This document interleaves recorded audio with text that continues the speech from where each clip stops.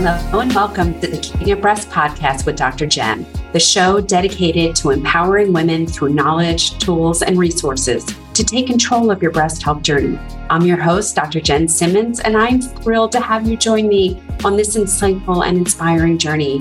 As a breast cancer surgeon turned functional medicine physician, I'm on a mission to empower women to live their best lives. This podcast dives deep into all topics related to breast health, including prevention, diagnosis, treatment, and holistic approaches to support overall well-being. You know what I say, breast health is health. So no matter who you are, a breast cancer survivor, newly diagnosed, in treatment, living with metastatic disease, or you're simply seeking to improve your breast health, this podcast is for you.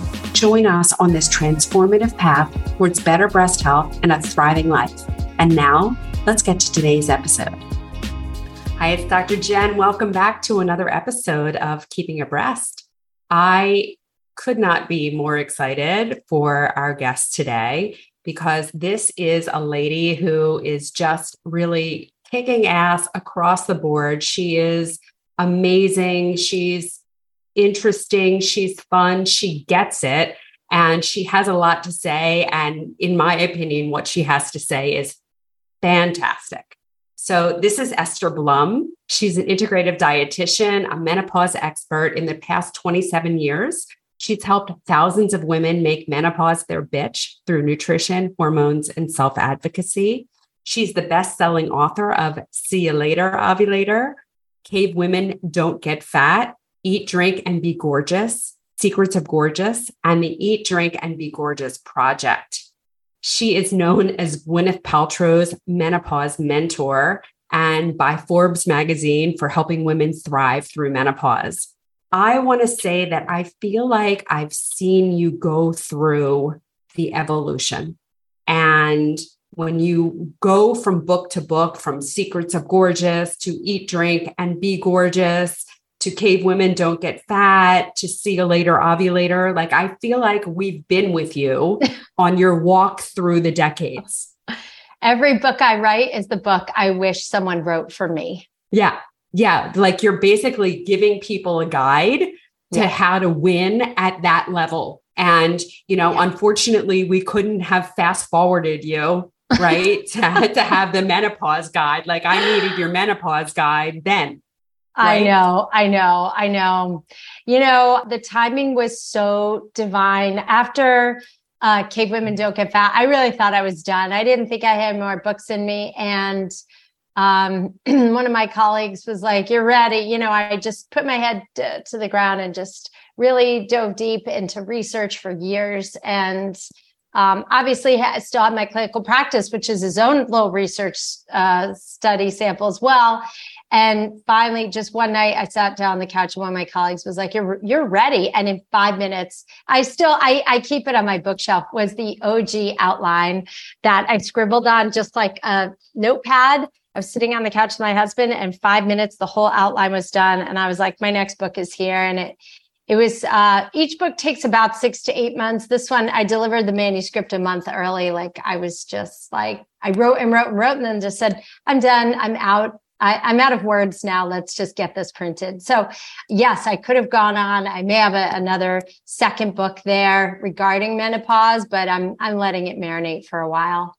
I'm in my postpartum stage, I gotcha. Oh, well, there's plenty of stuff there to go on, right? And, there is a huge problem in this country in that people who are not feeling well are not feeling the way that they feel that they should feel, and they go to their doctor.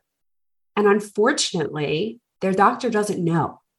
Their doctor tells them that it's normal as you age to feel tired, to gain weight, to not have energy. I mean, they normalize all of this because they don't frankly know what to do about it. And then, I get these women who tell me that they're tired and they're like, yeah, well, I am 37. And I'm like, this is what we've come to. Like we've convinced 37-year-olds that they're getting old, right? Yeah. So I first want to know, how is it that you get it? because that's my whole practice. And that has been my whole practice for a long time. I should just call my practice like the gaslight free zone. I mean, I literally on my website, I'm wearing a custom top that says gaslight free zone, because I can't sleep at night when I have women looking me in the eye and showing up and trusting their health to me. I could never just say, well, that's just menopause. It's like the most frustrating thing a human can hear. And the thing that steals hope and joy and a purpose for living is someone giving up on you, or someone not even giving you an option for healing, or someone not hearing you and someone dismissing your concerns. And what kills me is these brilliant, educated women are saying, well, it must be in my head, and ignoring what our bodies intuitively tell us. So when I do work with clients and we do see that the tests track with their symptoms, I say, see, now you know to never ignore your intuition, which is the greatest guide a woman has. We all know our bodies so beautifully. We know when the wind blows differently. We know when our hormones are off.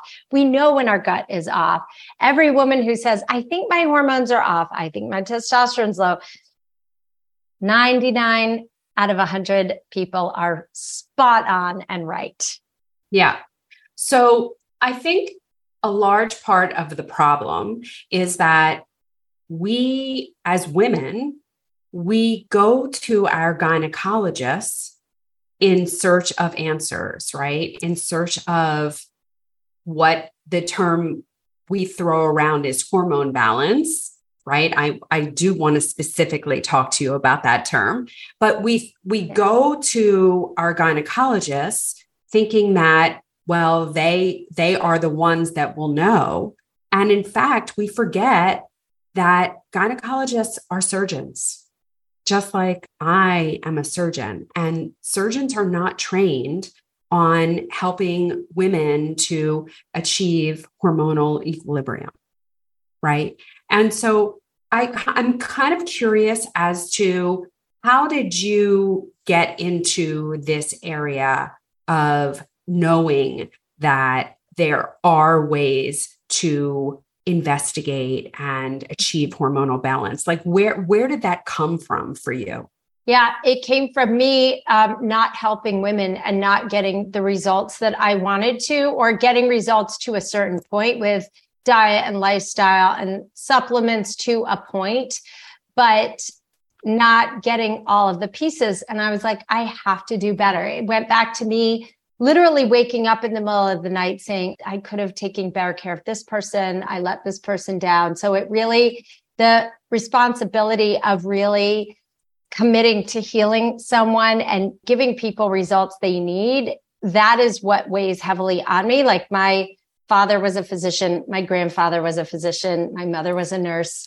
My grandmother was an anesthesiologist. Like, I have my dad's, I don't know if you can see behind me, there's like a teardrop shape award on my bookshelf. That's my father's. That's my father's lifetime achievement award when he got when he was 89 years old. Whoa! So what kind of doctor was your father? He was a dermatologist. How do you like that? Yeah, love it. But that's what reminds me every day to stay humble, put my nose down, and do the work. So the work entailed running tests because, again, I was like, I'm hitting a wall. Let me look under the hood. So I do a lot of testing in my practice. And so that gives me the specificity to treat people. And then just delving into the research, what kills me is that medical schools, I mean, everything I've learned, it's not been in school. I have a master's and a bachelor's in clinical dietetics. I worked in hospital for years. Nothing that I know is what I learned, except for the foundational biochemistry, of course. Mm-hmm. But on the day-to-day, what I do, the hormone and looking at gut tests, looking at hormone tests, making sure hormones are doing what they're supposed to do. And if not, how do we replenish those? That's what enables me to do what I do, and diving into the clinical research. So every practitioner, any human on the planet has access to all the research that's out there. So but they're not accessing it, are they? They're not. They're not, and they're not looking for it. And there was a fabulous New York Times article that also made it to the weekend section because it blew up. It's called Women Have Been Misled About Menopause. And the stats were that menopause care was only taught in, believe it was 50 to 60% of medical schools even had it in their curriculum. And of that, 50% of students graduating medical school said they were not confident in treating hormones. I believe this is due to all the fear mongering that has gone on with using synthetic hormones. It dates back to that Women's Health Initiative study, which was very poorly designed and poorly interpreted and made women run screaming and doctors yanking women off hormones. So the messaging hasn't recovered. It's like it needs a better, newer, fresher PR campaign, HRT does. Because the other piece that's so incongruous to me is that the FDA has approved the use of bioidentical hormones, and doctors still aren't prescribing it. So no, they're not. But they're prescribed the birth control pill out the wazoo, which is 5 times the dosing of bioidenticals. I think from that perspective, and I've had long conversations with Tabitha Barber about this. I don't know if you know. Yes, I love her. So, yes. Basically, they do what they know and they train what they know. Right. So the misinformation just gets handed down from generation to generation to generation because they keep teaching what they know and they only learn what is being taught. Right. And so we have to break the cycle for sure.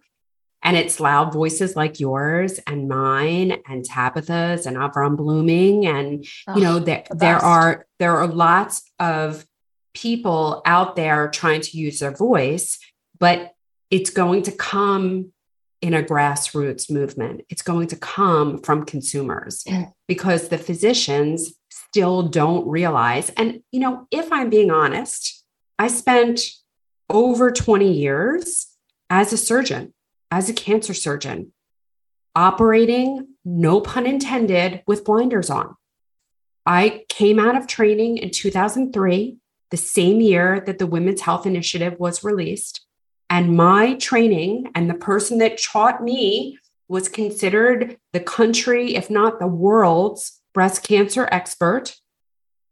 And I was taught that women should use hormone replacement only when they absolutely needed it and couldn't function without it.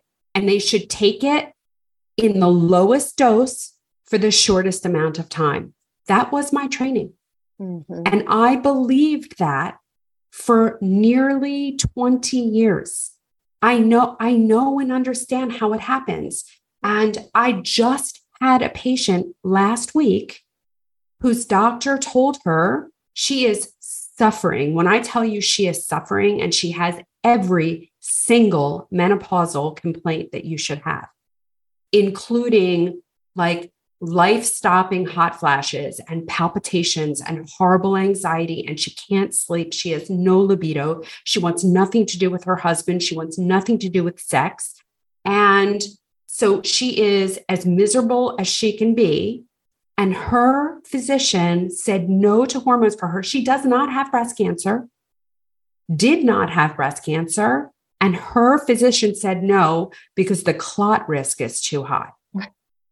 Okay. So not only is that person unaware of what hormone replacement is and does and how to deliver it, they are also unaware that there is no increased clot risk with transdermal estrogen, that it's only associated with oral estrogen. So we have a huge education issue here.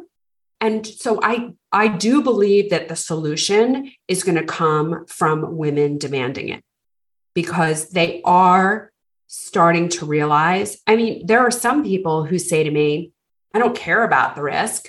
I can't live this way. Right. And so they want hormones for that reason. Yeah. So while we're there, let's talk about this whole thing of hormone balance, because I feel like in your first books, you talked about hormone balance in the context of doing things with your diet and doing the right kind of movement, and you could achieve hormone balance that way. And now the tune is a little different. So can we talk about that and how do you now see hormone balance? Yes. So when you're, bear in mind, my books were certainly, my first book came out in 2007. So I was in my 30s then. And you can clean up your alcohol, smoking, and sugar intake, and your hormones are going to recover way better. And although I do see women, I have had a woman in her late 20s. She was 29 when she went to menopause. So I really can't even say that anymore because there's a real ageism around menopause where the literature says, well, a woman can only go through, menopause between the age of 45 and 52, which please, we all know that's not true.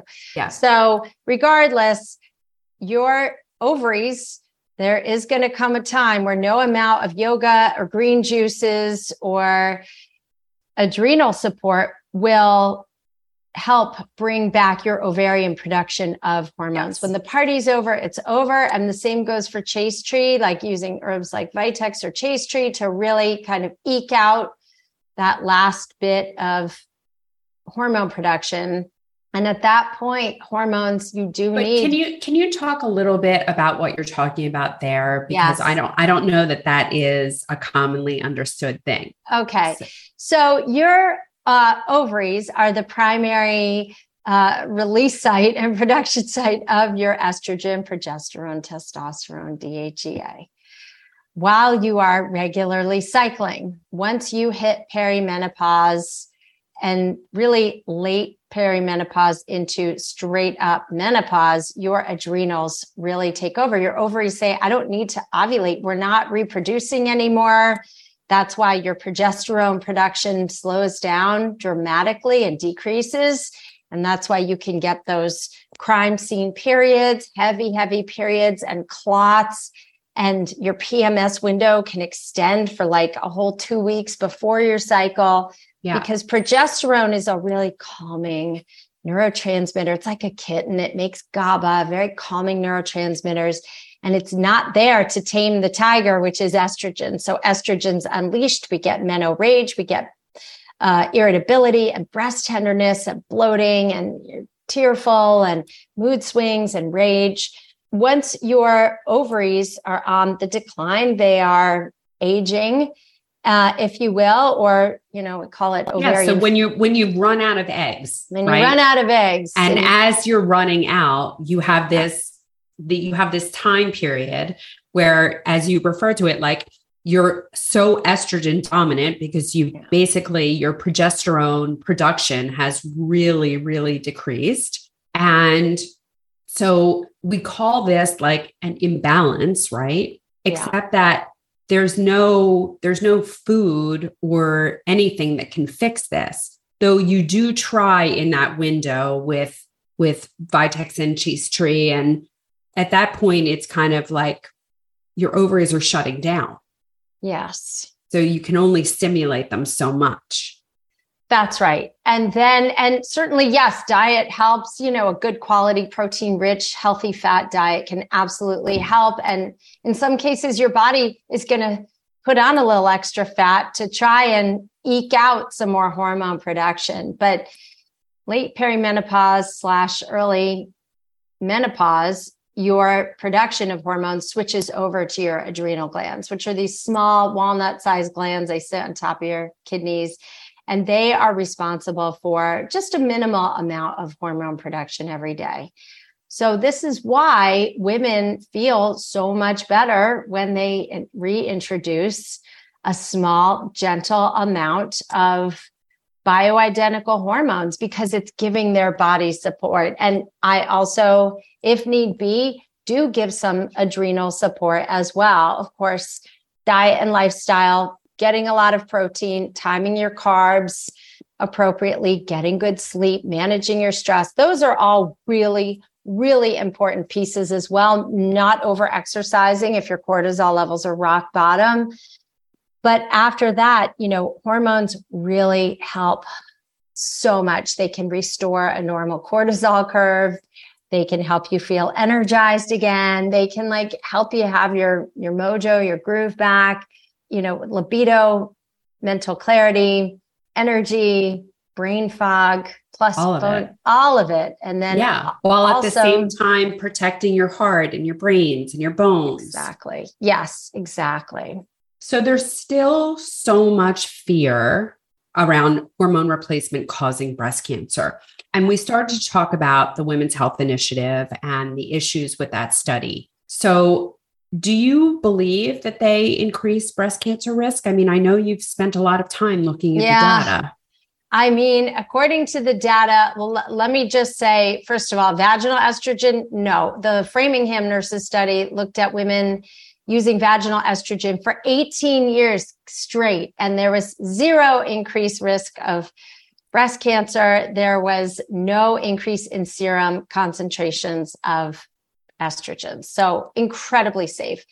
Second of all, I have seen and treated women who have had breast cancer or ovarian cancer, hysterectomies, mastectomies, and their doctors put them back on hormones. I'm one of them. So yeah. I absolutely do not believe that hormone replacement causes breast cancer. Yeah. And, the typical backlash to me is that, well, I was on hormone replacement and got breast cancer. Well, that may be true and unrelated, because there are plenty of women who get breast cancer who are not on hormone replacement. And we know from the data that the people on hormone replacement that develop breast cancer do better than the people that get breast cancer that are not on hormone replacement. Mm-hmm. Brilliant. But the other thing I was going to say was, this is why I also do the testing I do, because I think a lot of women, the real sticky issue is that they're not methylating properly. They're not moving estrogens through the liver down the right pathway. So their ratios could be off. I look at 2-OH, 4-OH, and 16-OH estrogen. And if your 4-OH is high, we make sure we support it, make sure it's moving down the right pathway, and that your body can excrete it. And also that you're not constipated, because if you're not pooping every day, and certain enzymes, there's an enzyme called beta glucuronidase, if that's elevated, you're probably recycling your estrogens in your system too. So I really feel like it is probably a methylation issue, or maybe our hormone receptors are just so damn clogged because of all the toxins in our environment. So is there a direct correlation with breast cancer and hormones? I'm certainly not a breast cancer expert, but I will say from the research I have seen, it's quite compelling to say that it looks very safe. And again, I'm not a doctor, but it does look very safe. And is it correlation, but not causation? Because that's where I think the data really needs to be examined. Yeah. Is it bioidentical versus synthetic? Synthetic is where people get into far more trouble. And also the synthetic estrogens in the studies, like Women's Health Initiative, we're not giving any opposing progesterone and testosterone and DHEA. So I would say hormones are a symphony. They're not a solo act. You would never isolating one hormone and giving only that. That is, Mother Nature is way wiser than that. So the really interesting part about the Women's Health Initiative is the women who no longer had their uterus were given estrogen alone. And what happened in that group? The group that was given estrogen alone, that group had a decreased incidence of breast cancer. And so in that group, it looked like estrogen alone was protective, which has always been my opinion and my view, is that estrogen alone is protective. Estrogen is a protective hormone. Yes, it does serve to stimulate. And if estrogen is the on button, progesterone is the off button, right? Yeah. That's how they work in concert with one another. Yeah. But I just cannot believe on any level that estrogen causes breast cancer. Yeah. Like there's no way that God would give us a hormone that is so vital and essential to life and it causes cancer. Now, that is not to say that synthetic estrogens don't contribute to cancer, that environmental estrogens don't contribute to cancer, because those are not natural compounds. Those are not compounds that our body is accustomed to having to detoxify. And I don't think, we don't live on our grandmother's earth.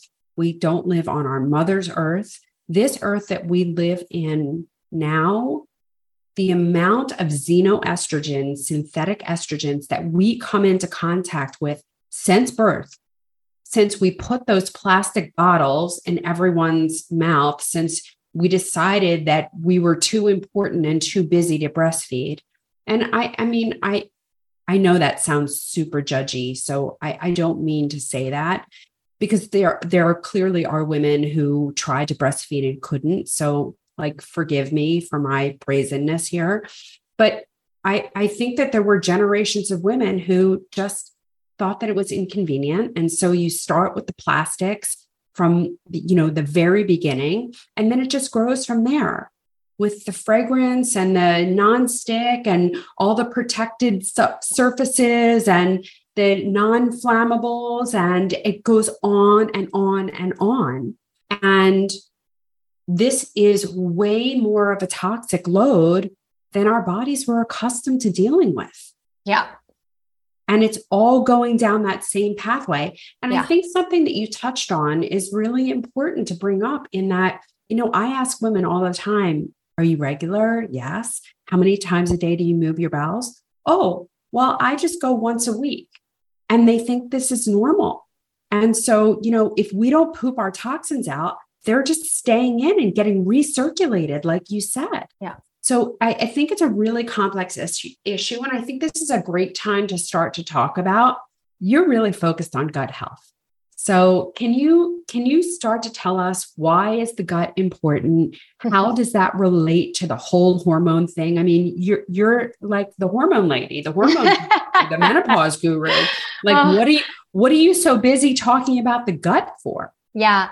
Well, first of all, just if you want to optimize your health, you start in the gut. I mean, there isn't a woman I see with horrible autoimmune challenges who doesn't have a tremendous amount of dysbiosis and a leaky gut. Just the correlation is there with every person I test. But the medicine and the research around gut health is we haven't even begun to hit the tip of the iceberg. It's so fascinating and so exciting. And what we do know is that the microbiome, which houses trillions of bacteria that make up, the 4 pounds of bacteria circulating around our small intestinal tract, there is a subset of those bacteria called the estrobolome, which helps your body metabolize estrogens. Hormones also are a motility agent. So what happens when our motility decreases? We poop less, we become constipated, then we keep reabsorbing our toxins and our hormones. Also, with the decrease in estrogen and progesterone that come with perimenopause and menopause, we lose the mucus lining that houses what are called our phylobacteria, which promotes a really healthy intestinal tract. Without that, mucosal layer is protective. It helps make sure we're digesting and absorbing our nutrients. When that mucus layer decreases, we're more vulnerable to infections, bacterial overgrowth, a leaky gut where the gut membrane becomes semi-permeable and undigested food is passing back and forth. So all of a sudden, we have more bloating, we've got more brain fog, we're kind of constipated, we feel sluggish and tired all the time, and we're having all of the hormone symptoms as well. The irritability, the mood swings, hot flashes. Here's the really cool thing is when someone comes to me, right, I have to determine the pecking order of what are we going to treat first. I can't treat everything. I always say, just give me 6 months. Let's just do this, peel off a layer or two at a time. When I treat gut health without even treating hormones, hot flashes can resolve just from that. sleeplessness, depression, anxiety gets far better. And how many times have you gone to the doctor, you meaning the listener here, you gone to the doctor and said, wow, like since perimenopause, I notice I have so much more anxiety. My heart's jackhammering all the time. I feel depressed. I'm having all these mental health changes. Guess what? That's really, and you were prescribed an antidepressant, an anti-anxiety med, when your doctor could have prescribed you progesterone and testosterone if you need it, and estrogen if you need it, which can absolutely lift your mood, help your brain fog, clear out depression and anxiety. And you couple that with healing up gut inflammation, because we do make neurotransmitters in the small intestine as well. So, and you couple that with a high protein diet, which also raises serotonin and dopamine. So all of those three in conjunction work together, but the gut is where it starts. You have to digest and absorb your nutrients and clear out inflammation if you're going to optimize your hormones too. Yeah, I think it's so important to get a handle on gut health. And it's so, I love that that's where you start. That's actually the first thing I do with every single breast cancer patient. I first put everyone on a parasite cleanse because I think they're so ubiquitous. Yeah. And I check everyone's microbiome and look at gut health, because it is so essential to everything else. And it is impossible to be healthy without a healthy microbiome. Yeah, exactly.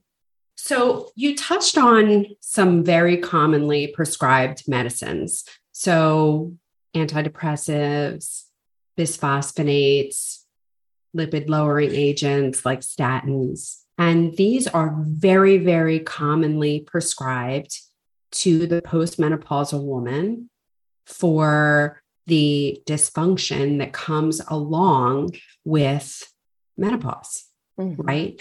But the solution, these prescriptive medications all come with a significant number of side effects, and they actually don't nearly solve the problem as well as hormone replacement.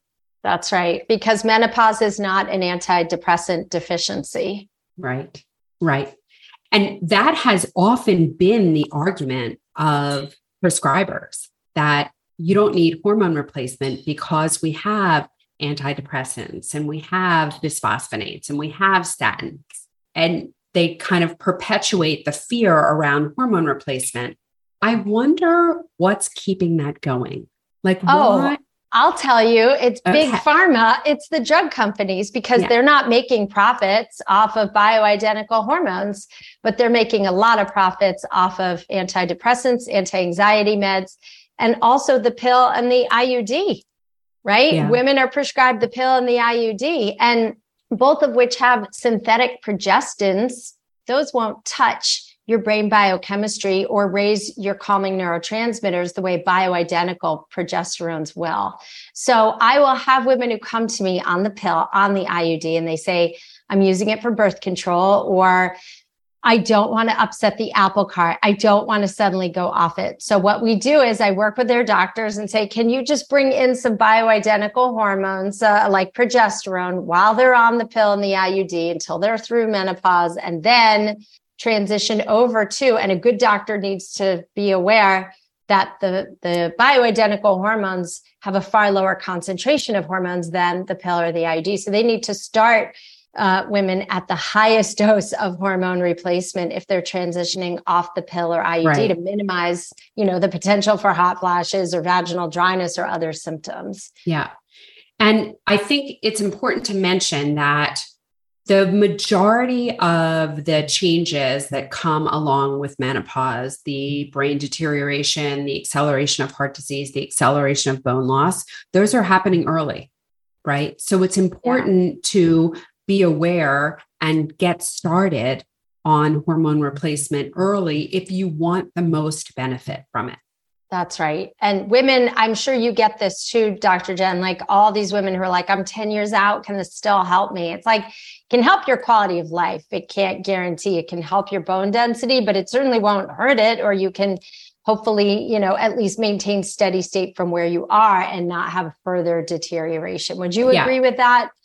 Absolutely, 100%. Yeah. So my take on women who are like in and around 10 years out is I do first do a calcium score just to see what their cardiac risk is, because I think that was really the only population in the Women's Health Initiative that we did have to worry about, that those women that already had cardiac disease and you're starting them on hormone replacement, are you going to cause an acute cardiac event?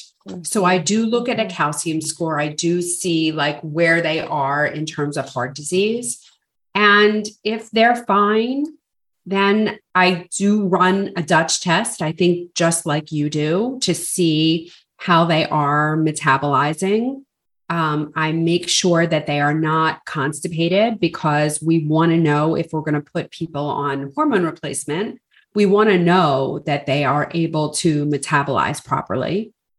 And then I do it because I think that the benefits to the bone, the brain, and to the heart, because, if we're talking about a woman who is 10 years out from menopause, she's 60. She has decades to live. And I don't want those decades to be defined by heart disease or pathologic fractures or, I think we have a lot to live for and we have a long time to live. And I want it to be enjoyable. Yeah. Amen. And I think just the libido and the vaginal benefits alone, and also the brain benefits. I mean, I think that it has a lot to do with mood. Amen. Amen. And the vaginal estrogen thing, oh my God, what kills me is that doctors won't even prescribe that for women who are having painful sex, just dryness and burning on the daily, and who can't even insert a speculum at a GYN visit without excruciating pain. It's like, why? It is the most gentle, benign issue. Even my cancer patients who come to me, like their doctors still prescribe vaginal estrogen. It is the lowest dose. It's so safe. It stays so localized. And it can be life-changing, not only for preventing the atrophy of the vaginal walls and naturally helping lubrication, but also preventing urethral and clitoral atrophy. So you think of how many women in their older years, but even I got some UTIs when I began, when I really, when perimenopause kicked up. It's very common. But the other thing just is offsetting that. And it's not being connected. Right. So these women that are suffering with these recurrent UTIs, what are they given? They're given antibiotic after antibiotic after antibiotic, right? Or they're placed on another medication, and all they really needed. Well, I think a lot of them need gut work. So yes, absolutely. I think that there's a microbiome issue there. So I think a lot of them need gut work. They need probiotics. They need a diet that will facilitate a better microbiome. Yes. And that translates. I mean, we have a microbiome of our bladder. We have a microbiome of our vagina. We have a microbiome of our gut. And we need to protect all of them. So I think that a lot of those women need gut help, but they also need estrogen. Yes. And how the urologists aren't recognizing this, how the GPs aren't recognizing this. Like, I don't get it. I don't understand. Yeah. Or they're like outliers. They're charlatans. Like God bless Kelly Casperson and Rachel Rubin, because I feel like they're so beautifully loud about the vaginal estrogen messaging. And really, it's something you should use until you're dead. Like people say, well, how long? Until you're dead. Put it on, you put on moisturizer every day, moisturize the vaginal walls. It's just that simple. It's twice a week. I do mine Wednesdays and Saturday nights. Those are my nights. And guess what? You can, if you're having vulvodynia lichen sclerosis, you can put it externally on the vulva, and you should put a little bit on the clitoris and the urethra at least a couple times a week to prevent atrophy and prevent the bacteria from getting stuck in there. Yeah, you're absolutely right. I do hope that this becomes common knowledge and becomes commonly acceptable, and we get rid of that fear that we're harming people, because what we're actually doing is harming them by depriving them of what they need, right? Of this essential hormone that they need.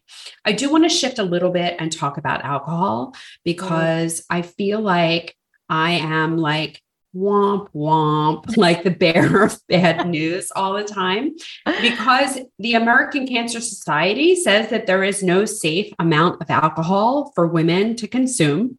Yeah. And I feel like your stance on this has continued to shift through the years. So where were you then?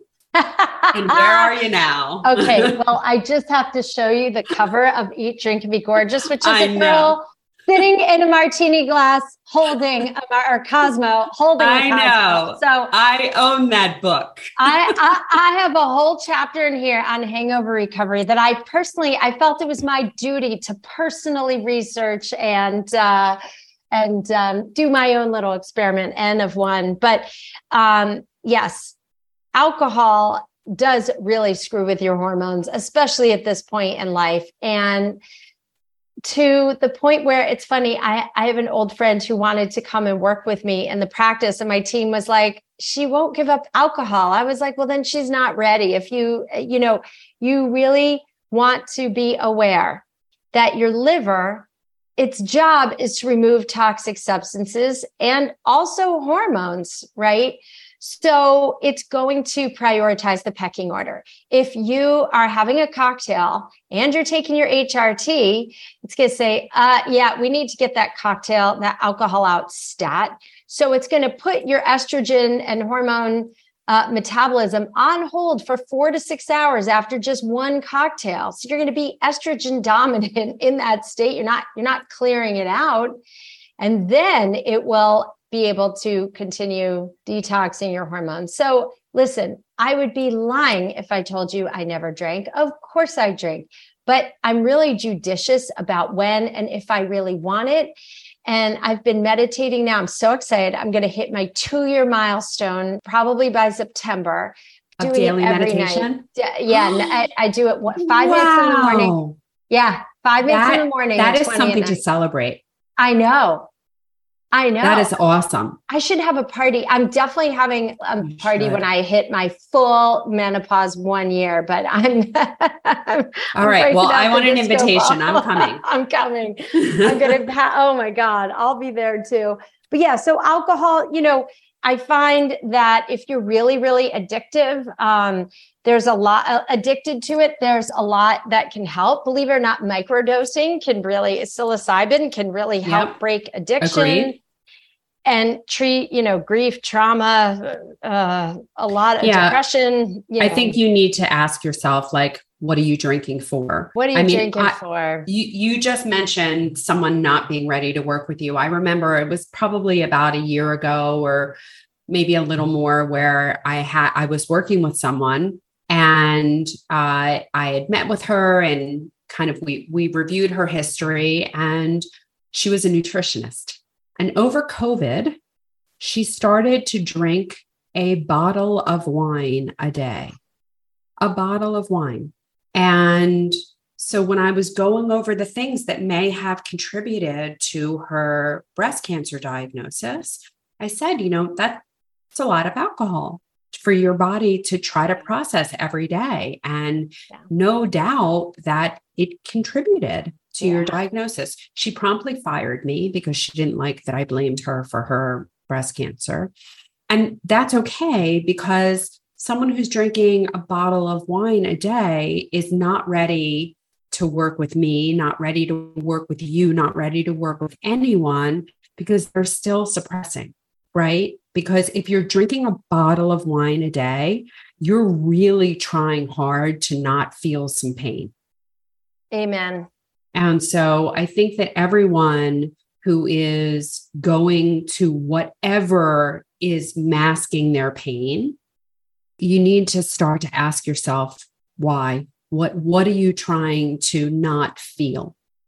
And oftentimes, you brought up psilocybin. Like psilocybin can help give you a different ending to that story that you're suffering from every single day, that you've been replaying in your head for a year, 5 years, 10 years, decades, right? It can help give you the work at Hopkins in the metastatic population is amazing. These people changing nothing else, but giving a different ending through a psilocybin journey, giving a different ending to whatever trauma they're carrying around with them, whatever is paining them, they live longer and live better. Metastatic cancer. And they haven't changed anything else other than they stopped suffering, stopped feeling that pain, because that pain, it will kill you. And if you're masking that pain with substances that are toxic, it's going to kill you faster. Yes. And I read also in those studies that it took away their fear of dying, which is also amazing. And yes, ideally too, yes. I mean, throwing in some therapy with psilocybin is also helpful. I think it's such a brilliant part of this conversation because yes, I can say to you, yes, it's going to disrupt your sleep and it's going to alter your cortisol and your blood sugar and you're going to eat worse the next day. I can say all these things, but you do need to connect to that bigger why. And what really helped me, it's funny, I really stopped drinking in COVID. I was just so centered and dialed in. And I had also lost my father in COVID. Like there was a whole storm happening there. But I find that the more is going on in my life, the more grounded I need to be. And the less I can have any alcohol interfering with what is connecting my heart to my mind. It's a distraction. I don't physically feel well and my body doesn't crave it. And I used to crave it a lot. Like my body just wanted it. And I was like, there's other ways to access the parts of yourself that you get when you're drinking. Breathing, I couldn't agree like more. Breath work. Yeah. I mean, now I'd rather go take a stroll with my husband than have a cocktail. Yeah. As you said, there are so many other ways to access that connection. Than alcohol. So I have a last question for you because I know that you have a time constraint, but I get asked this question all the time. Why no grains? Because I do not think that grains should be a component of our diet. I know that you feel the same way. So I want to hear your why. Why no grains? Well, and I do incorporate rice, like white rice, because it seems to be the least inflammatory and more easily to digest. That's kind of my exception, my loophole. But you want the most nutrient dense foods. Those typically are not grains. A lot of grains can be very disruptive to the gut wall. It's not in our DNA to eat grains. If you go back to Paleolithic times, this is why I wrote Cave Women Don't Get Fat, because it really just delves into the research and the science that the gut is not really meant to be, humans are not really meant to be eating grains, and legumes can even be tricky for a lot of people. What we tolerate well are plants, plant-based starches, sweet potatoes, white potatoes. And some people will say the lectins are too high, to which I say, fix your gut wall and you won't have a lectin issue so much. But winter squash, butternut squash, summer squash, vegetables, fruits, honey, if you need, a sweet or to fuel your workouts. But, those are really some of the oldest foods. Our DNA has not changed in millions or billions of years. And so throwing these new foods, our body doesn't know what to do with a Twinkie. It doesn't know what to do with wheat that is so genetically modified. It doesn't know what to do with corn also, which is really genetically modified. And, it's just the processed food situation is incredibly troublesome. It's like, I say this to my son all the time, he's 16. We always marvel at just the absolute rampant obesity everywhere. And we observe it and we talk about it. And I'm like, if people just ate at the outer aisles of the grocery store. Do not go in those middle aisles. They are salt and corn syrup. Just skip it. It's all anything in a bright package with 5 million labels. Don't eat that. Just eat potatoes. Roast a potato with coconut oil. There's your homemade chip. It's freaking delicious. It tastes way better than a bag of, crappy store potato chips. So couldn't agree more. And actually so obviously my children have been listening to me and my cult talk for many years. And my 17-year-old figured it out this year. And he said, I'm sick of having acne. He's weight training and wants to be a bodybuilder. I wish he would work his mind as much as he worked his muscles, but in any event, we got to get our kids together. He figured out that, the way to build a great physique and to have clear skin is to stop eating all the crap. Yeah. And he just eats real food, and it made all the difference in the world. I could talk to you forever. I gotcha. Can you give us a parting message for the menopausal? What do you want the menopausal woman to know? That you are going to the change starts with us. So get ready, because you need to be a menopause ambassador, not only for yourself, but for other women. Don't be afraid to fire your doctor and find a new one. You can go to ifm.org, Institute for Functional Medicine.org, or just call a local compounding pharmacy and say, what doctors are running labs through what doctors are prescribing hormones? And know that everything you have, all the wisdom you need is inside of you, and your body is going to lead you on this journey. So definitely get my book. I almost said Cave Women Don't Get Fat. You can get that too. See you later, ovulator. Come hang with me on Instagram at Gorgeous Esther. And I have a free gift for you that you can download if you go to estherblum.com/cocktail. You will get my free happy hormone cocktail. That's the new cocktail. I love it. I love it. And we'll make sure to put all of that in the show notes. Esther, it was so awesome to have you here today. Thanks, Dr. Jen. You're the best. I look forward to many, many more conversations between us. Me too. Awesome. It's Dr. Jen. Bye for now. Thank you for joining me on this episode of the Keeping Your Breast podcast with Dr. Jen.